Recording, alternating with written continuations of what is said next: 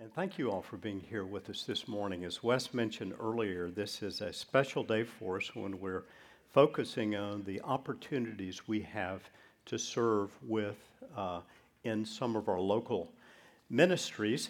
And if you look just for a moment at the bulletin you got on the way in, when you open it up in the middle panel, you will see some special community outreach days that have been planned on dates in the month of May. Our local missions team is led by Michelle Lamore and her wonderful team, and they have done a great job in setting up these special opportunities. So before the day ends, you'll see them in the coffee bar, and you'll have opportunity to sign up for some of those. Also want to say at the end of the message, in just a few minutes here, we have some very special guests who are going to be on the stage. The Cherry Street Ensemble, gifted folks who I've had the privilege to hear before at our prison on Cherry Street as part of the Versailles Jail and Prison Ministry. So we're really excited about that today. I'd like to begin this morning with where we left off last week, and that is with the resurrection of Jesus Christ.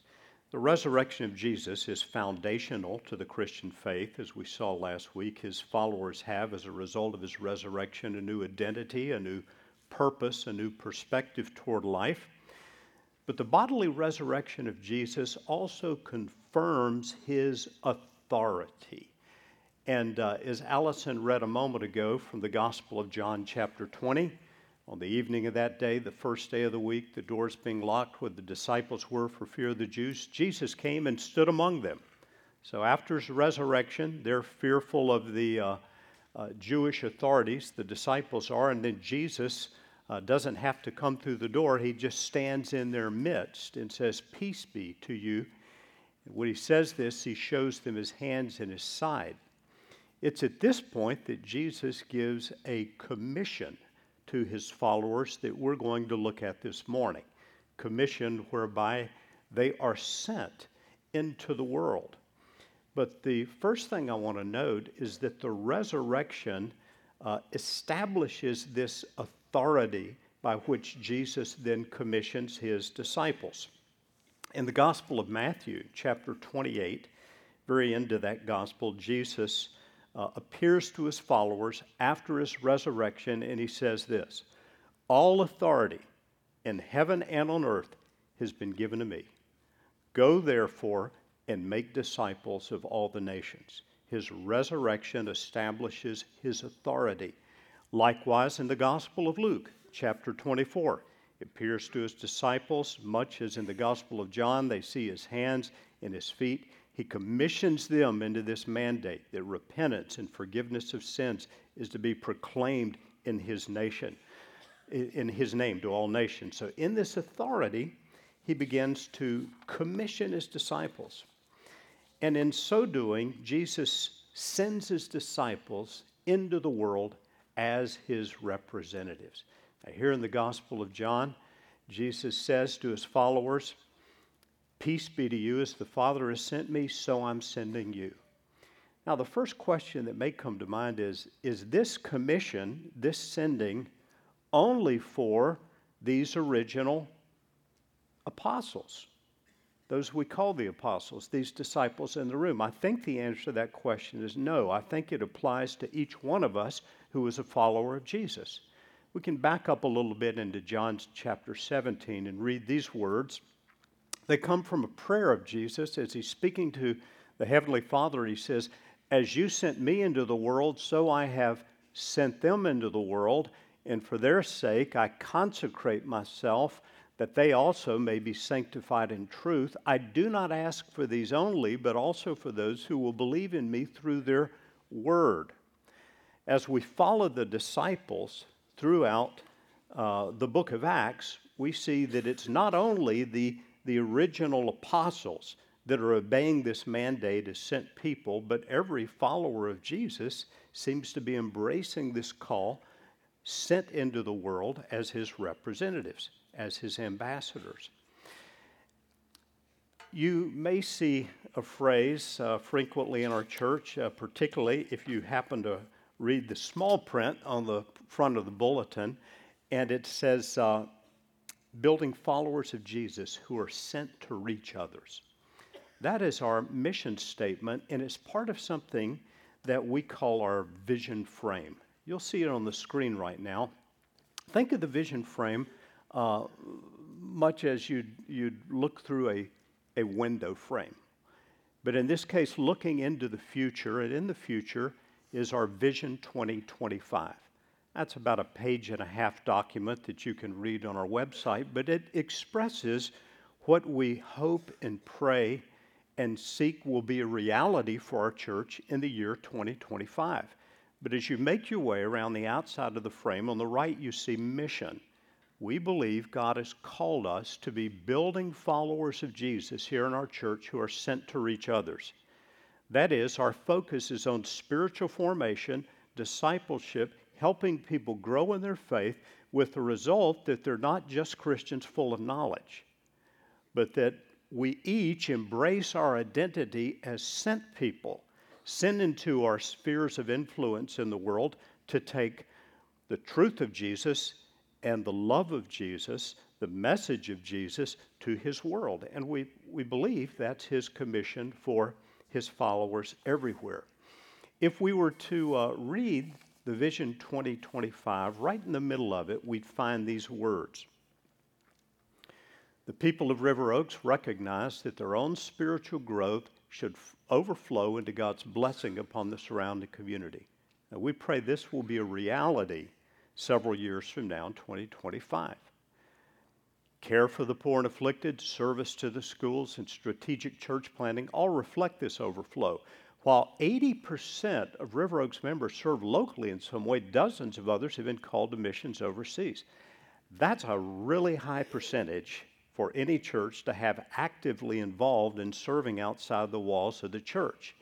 It's more than twice the number now. I don't know the exact percentage now who are serving in some way in local ministries, but I'm sure this is more than twice that much. If we have 1,000 members, that's 800 people regularly going out, involved in this local community, serving the incarcerated, the poor, the needy, serving at our local crisis pregnancy center, Salem Pregnancy Care Center.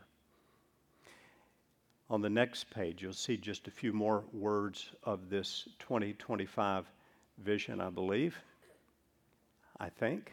Maybe not. Well, let's skip ahead then. Third point, that we're sent by Jesus with the power of the Holy Spirit. In John 20, he breathes on them and says, receive the Holy Spirit. What is Jesus doing here? Did they not have the Holy Spirit before? Is this when the Holy Spirit came? It's not crystal clear, frankly. But one thing we know for certain, every follower of Jesus has the Holy Spirit now dwelling within. And shortly after this, Jesus would make a declaration to his followers.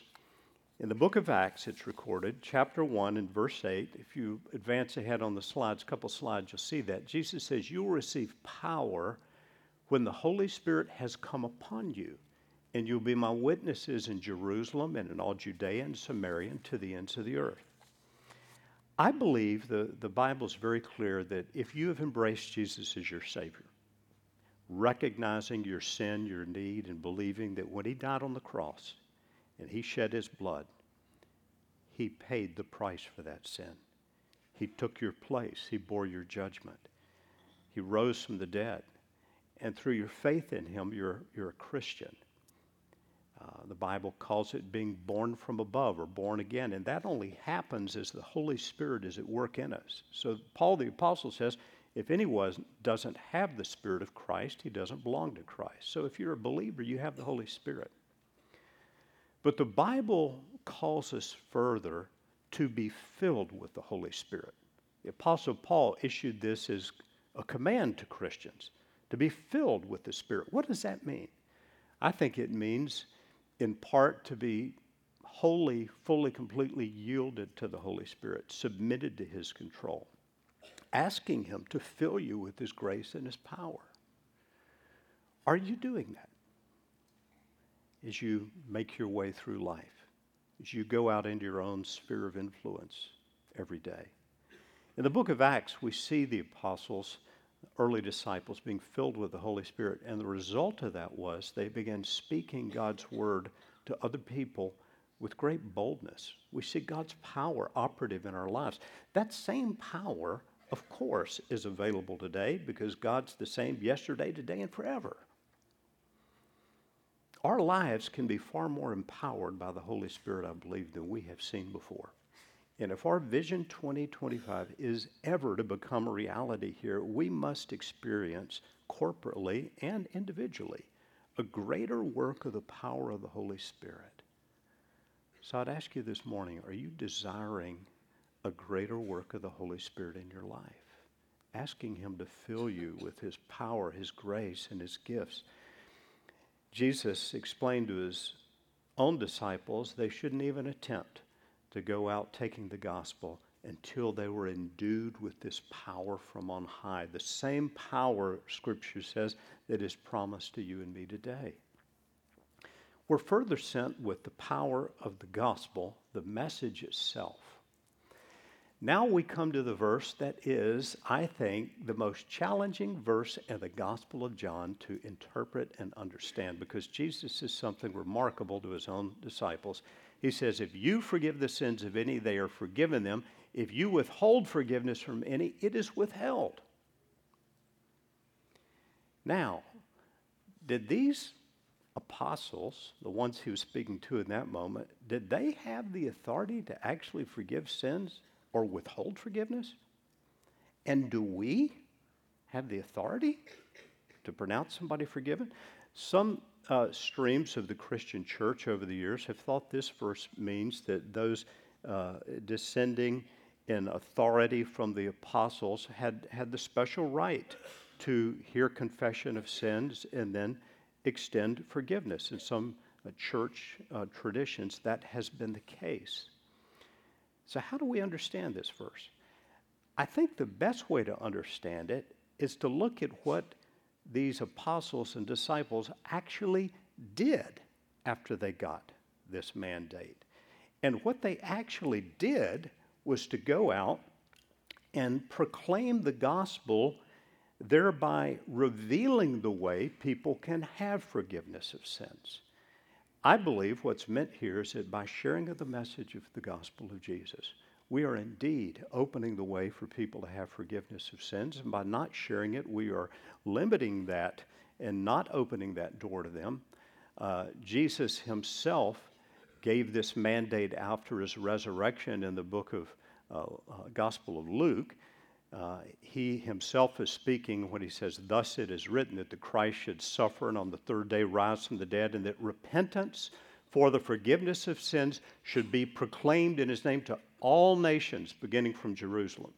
So this is what He's calling His followers to do, to take this message of the gospel whereby we repent, we place faith in Jesus, our sins are forgiven, and it's a message that's to be proclaimed.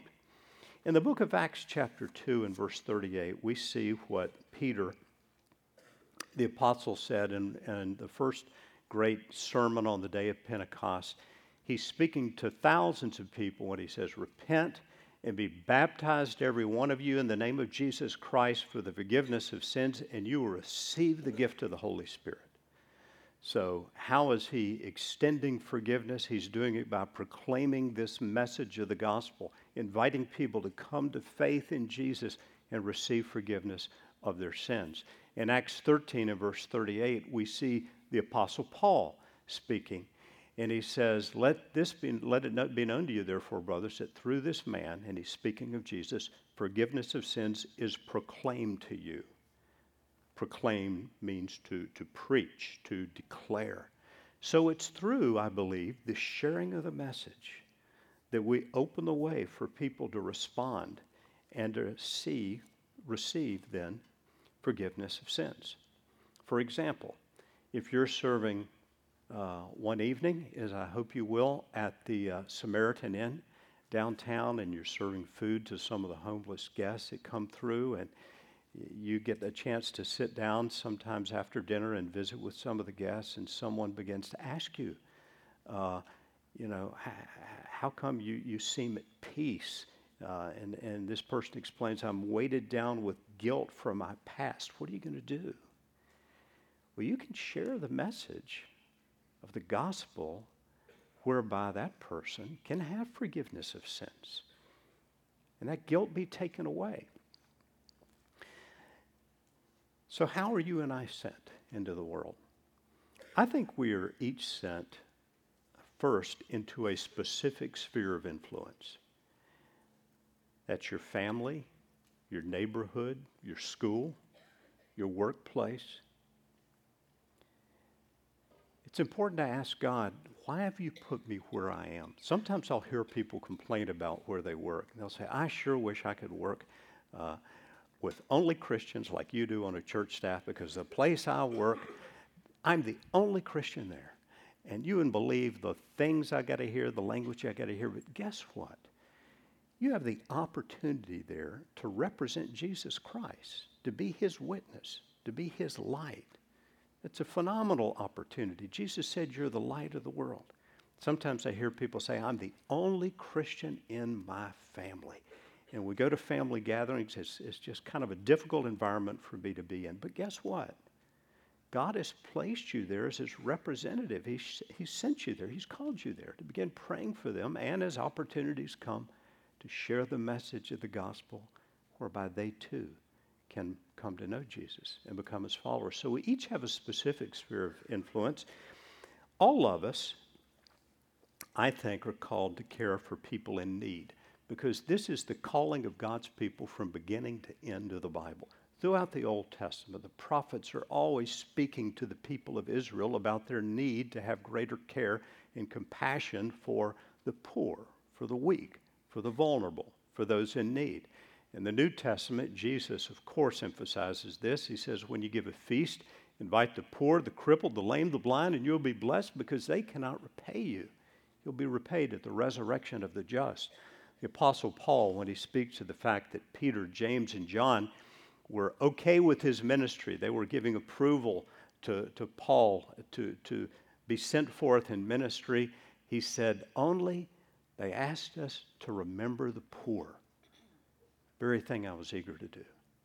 Peter, James, and John, they'd been around Jesus, and they knew the importance in ministry and taking the gospel to the world to consider the poor, to care for them, to help them. And Paul says, they just reminded me of that, and that's the very thing I was eager to do.